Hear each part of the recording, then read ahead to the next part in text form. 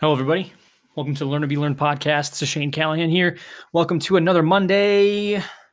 And what a wonderful, cold, snowy, wintry Monday it is in this mid-February season. I swear I thought winter was going to pass by us and that we weren't going to get anything. But I'm glad we are. I like the cold. I like the cold in the sense where it keeps me uncomfortable. I used to hate the cold. I hated waking up in the morning and being cold. I hated being cold and wet. Didn't like that at all for practice. Didn't like that at all when I was coaching lacrosse outside in the snow or in the rain. Especially hate it when my toes get cold. So it forced me to invest in good socks. And I'm sure I'm not the only one. I'm sure I'm not the only one that thinks that the cold is uncomfortable. But I'm sure I'm not the only one who loves it now. I've done my fair share of it. I have a lot of memories of being up at 5 a.m. and it's almost whiteout conditions. You get to the high school and coach says, all right, we're going to run outside. We had this thing, it's called the Texas Mile.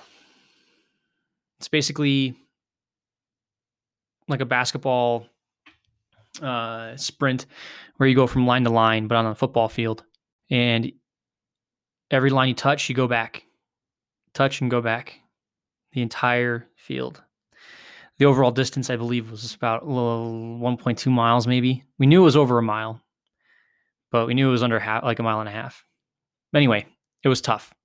And I have some very vivid memories of training out in whiteout conditions, in the snow, cold, wet, just thinking to myself, what am I doing here? What are we doing here? Coach had no excuses. She was a badass, but she knew what our potential was. And when dressed appropriately, of course, she wasn't going to send us out in the cold in t-shirts and shorts. Many of us wore jackets and hoodies. I still wore shorts. I don't care. I needed to. But anyway, no excuses. We had to train hard for what we wanted and what we earned and what we deserved. So we got after it. There was no grumbling or griping. Maybe a little bit. Maybe under my breath. But I still got after it. Still pushed. I knew in my head that what I wanted ultimately was worth the pain, the cold, the wet. That's what motivated me. It's what should motivate you. Little fun fact, some executives, not all, but most successful executives like to take cold showers in the morning. It's just a simple few seconds, maybe a few minutes. They take a nice cold shower and then they get on with their day. And the reason being is because 98% of the population hates cold showers. Nobody likes being cold and wet. And so when they do the cold shower in the morning, they're already off into this mental start of, I've done something that nobody else can do. And it's something super simple.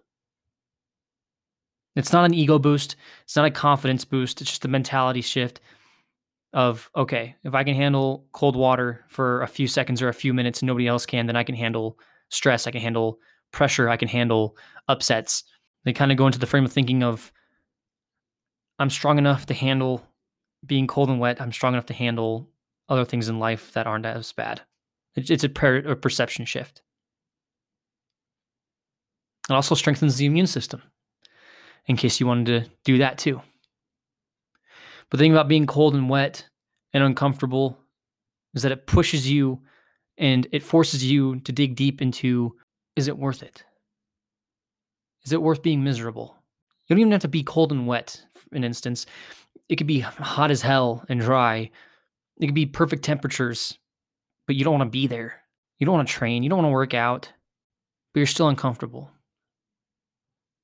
And it forces you to think about what is really worth it to you. It forces you to think, and it forces you to grow, and it forces you to change, and it forces you to adapt, which is incredibly important. A lot of people, when they think about growth and they talk about growth, they forget about the adaptation that happens after the growth. And people think that a better version of themselves is still themselves, but amplified, that they're still remaining true to themselves and that nothing ever changes, but they've just grown bigger, which shouldn't always be the case. Yes, your personality should remain the same. Some character traits, some good character traits can remain the same. Yes, you can become a bigger person, a more sociable person, more confident person. But if you have not adapted to anything that is uncomfortable, then have you really grown? So I'm using the cold and the wet and the miserable as an analogy to things that you should always question yourself. Do something uncomfortable. Put yourself in opportunities where you have to adapt, and it's going to feel really weird. It's going to suck. Your attitude might not be the best, but that can change. You don't have to go into a situation with the best and brightest attitude at the time.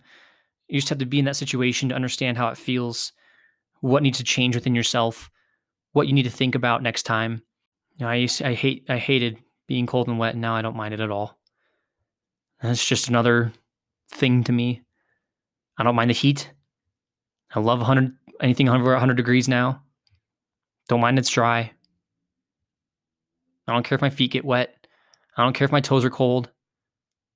Even if I'm wearing good socks.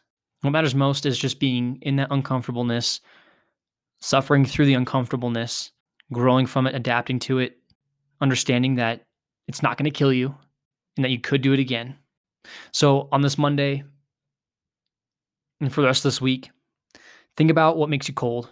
Think about what makes you wet, figuratively, and put yourself in those situations where you are cold and wet and uncomfortable. Grow through those situations, adapt to them, learn from them, apply them, and do it again. Rinse, wash, repeat. Or wash, rinse, repeat, I should say. Anyway, let's get to it. It's fucking Monday. It's going to be a great week. Let's go, people. Greatness is upon you. I'm going to leave you with two quotes. The first one is from Marcus Aurelius, and he wrote, "There are two vices much darker and more serious than the rest: lack of persistence and lack of self-control." And then the second quote from Epictetus: "Who then is invincible? The one who cannot be upset by anything outside of their reasoned choice." Let those ones sink in. Hope you have a great week.